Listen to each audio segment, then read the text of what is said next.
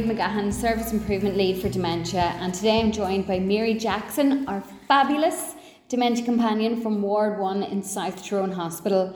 Mary, a huge congratulations in winning a national Our Health, Our Hero Award for Inspirational Clinical Support Worker of the Year. How did it feel to be nominated for this prestigious award?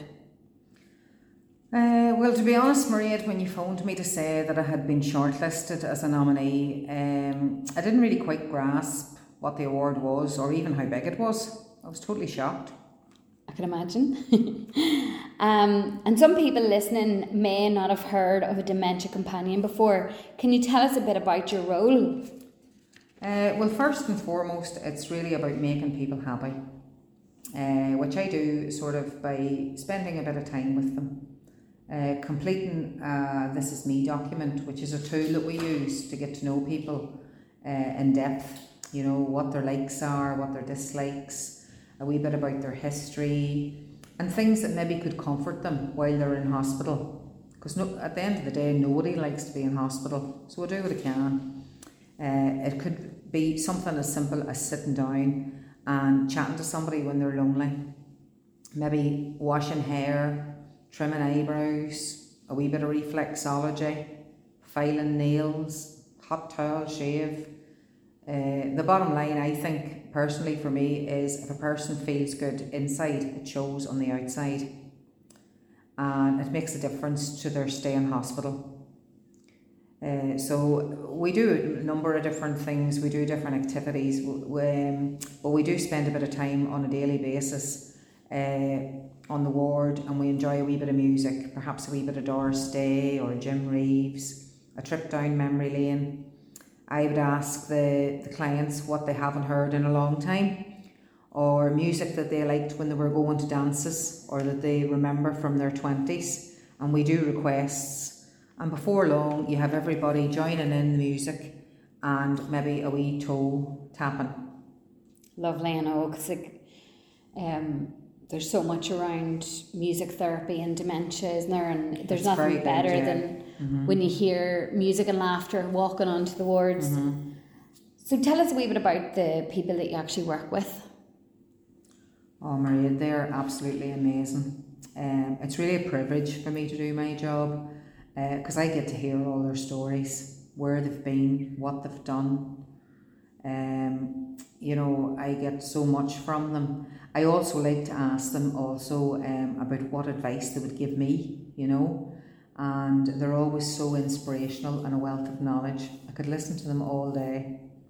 I have a million stories that I could tell, but one lady that springs to mind is a wee lady that came in with a dementia doll, and I would help her with her personal care daily, and we'd wash the doll's dress every day and wash the doll, and we'd hang the doll's dress up to dry and everything. And then when it come to Christmas, I was playing Santa. So you were actually dressed up as Santa? Yeah, I dress up as Santa every year, and everybody on the ward gets a present. Wow. But this particular year, I had managed to get my hands on some newborn baby grows that were going to a charity shop, and I wrapped them and gave them to the wee lady for the doll. Needless to say, she was absolutely delighted about getting the doll, getting a present, but she didn't even bother to open her own present until later on that evening, you know. So it all has its rewards, you know. And just those little things can make such a huge difference to the person. Yeah. And I know, Mary, obviously you actually started your role right in the middle of COVID, and there were loads of challenges that you all faced, not just yourself, but everyone in the hospital. But I suppose what stood out for me is despite everything that was going on, you know, your creativity and how much you go over and above for everyone that you work with really shone through. And one of your biggest achievements, I suppose, was winning the funding for the Dementia Garden. So what prompted you to want to create this space at South Tyrone Hospital? Well, to be honest, Mairead, everybody needs fresh air. And if you're in a hospital every day, you don't always get the fresh air. You know, you like to be outdoors if you can. So I just visioned a safe place, you know, and I was hoping for a pergola that I could possibly push a bed in underneath, you know, for maybe a wee bit of therapeutic or meditation therapies, you know, maybe with a nice outdoor water feature. I also teamed up along with physio as well on the ward, and we created a place where they could do their rehabilitation exercises in the outdoors, which helps people sleep and everything, you know, it helps their mental health. And just even getting off the ward and, like you say, getting fresh air. Somewhere different. Those things that we take for granted, isn't it? And some people can be in hospital for months. Yeah. Well, I'm sure anyone listening fully understands why you were nominated for this award, and we're so, honestly, so lucky to have you working in the Trust. So the awards, they went to a public vote, and we received huge support from our comms team, Louise McDowell in particular. But I know this is something that you struggled with. How was it seeing your face splashed across all the local newspapers and social media, and the huge support you received? The support was very welcoming, but to be honest, it was awful. It made me cringe seeing myself being wrote up in the paper and things like that. But in behind it all, you know, I was very honoured, you know, that people were behind me, and it was fantastic to raise awareness, you know, for the Dementia Companion role and the profile of people with dementia in our Trust. Yeah, I mean, and it's such a positive thing, isn't it, to be associated with. So tell us all about the awards. Oh, it was absolutely fabulous. We were flown over to London, to the London Science Museum, and it was a big event, all so well thought out. The presentation of it was fabulous.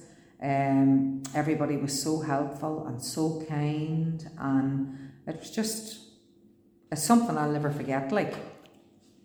And I know it won't surprise you all to learn that not only did Mary win the regional heat, but received over 60% of the national vote. How did it feel walking up onto the stage and collecting your award? Well, to be honest, I found it I was very overwhelmed by the whole thing, and very emotional.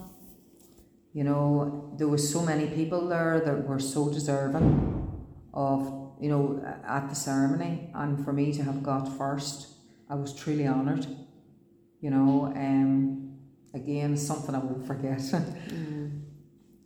So now that you're our Health Our Hero National Award winner, what's next for Mary Jackson?